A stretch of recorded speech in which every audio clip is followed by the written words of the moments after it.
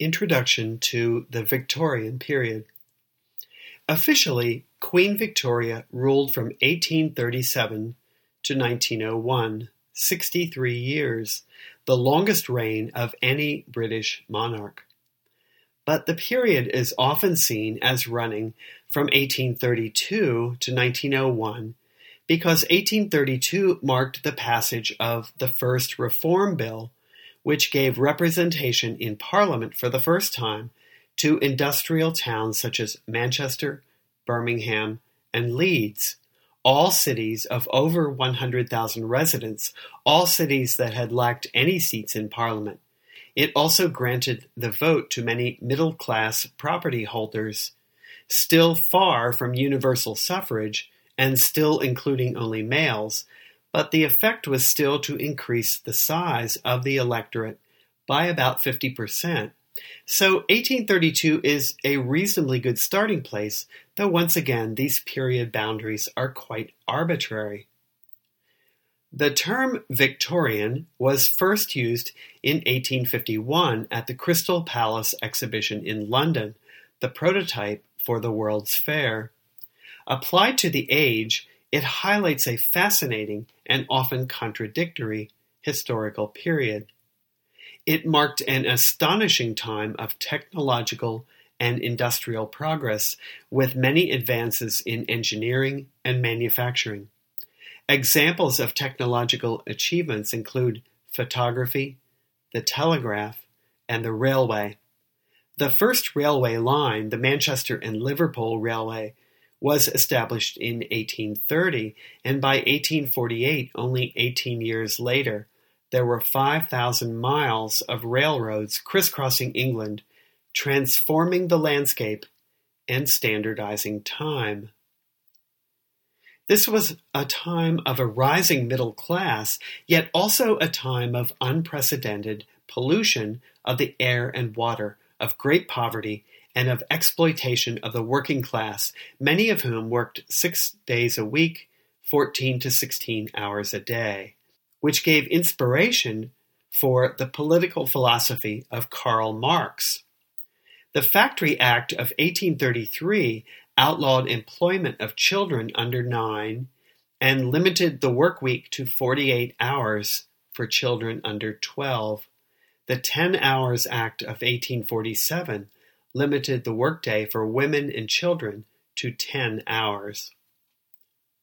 The Victorian period was a time of great expansion of the empire, with Britain ruling 1/4 of the world's landmass and 1/4 of the world's population, yet also a time of bloody rebellions and wars. The Crimean War against Russia in 1854 to 56, the Indian Mutiny of 1857 to 59, and the Boer War in South Africa, 1899 to 1902. It was an age of sexual repression yet flourishing prostitution, of the idealization of women. And yet prior to the Married Women's Property Acts of 1870 and 1882, married women could not own property, and their individual identities were absorbed by their husbands. The legal term for this concept is coverture. Before 1857, with the passage of the Matrimonial Causes Act, divorce was illegal except by a special act of Parliament. Divorced women had no legal right to custody of their children. It was a time of morality and religious faith, with both formal high church and informal low church movements within the Church of England, and a growing evangelical movement of Methodists, Presbyterians, Congregationalists, Baptists, and other nonconformist or dissenting sects. But it was also a time of religious doubt, a crisis of faith.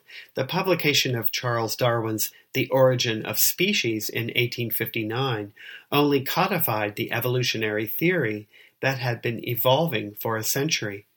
Advances in the biological sciences, in geology, astronomy, and archaeology, and the so-called higher criticism, detailed historical analysis of the Bible, all called into question the literal biblical chronology that had been prevalent since the 17th century. The universe was a much vaster and much older place than had been imagined, making the problem of time very complicated. Not only was the human lifespan dwarfed into insignificance by not thousands, but millions or billions of years in the lifespan of the universe, but technologies such as the railway and telegraph not only standardized time across the country, but led to a perception of anxiety and hurry. Matthew Arnold wrote of the sick hurry of life, and articles with the title of Hurried to Death began to appear. There were genuine concerns about the effect of the speed of railway travel upon the human body. Above all, the Victorian age was a very self-conscious one. There was a prevailing sense that this was a time different from the past, that this was a time of transition, though transition to what was not clear. In literature, the essay emerges to take its place alongside poetry and fiction in importance. In poetry, contemporary social concerns often appeared alongside Greek myths and Arthurian legends, which were very popular. During the 19th century, there was an increasing demand for fiction about contemporary life. In case there could possibly be any lingering doubts, authors often emphasized a novel's modernity in their subtitles. Thus, for example, Caroline Norton's Stuart of Dunleith, A Story of Modern Times, 1851. Wilkie Collins' Basil, A Story of Modern Life, from 1852. Charles Dickens' Hard Times for These Times, 1854. Charles Reade's A Terrible Temptation, A Story of the Day, from 1871. And Anthony Trollope's The Way We Live Now, from 1875. Without attempting to provide an exhaustive list, Richard D. Altick has noted some 107 sample titles of novels from the 19th century that make explicit reference to the characteristics of modernity and or the terms fact and real life, such as a tale or a novel founded on facts, which particular phrase occurs 13 times on one of his lists. In fact, there was a revival of interest in medieval literature, architecture, and arts and crafts. The pre-Raphaelite movement in painting at mid-century is one example of an attempt to bring art back to what was regarded as a purer style, that is, prior to Raphael and the Renaissance. The dramatic monologue emerged as a distinct literary form, emphasizing the psychological state of mind of the narrator, who, particularly in the case of the dramatic monologues of Robert Browning, was in an extreme, possibly even psychotic mental state. Novels expanded into what Henry James called loose, baggy monsters.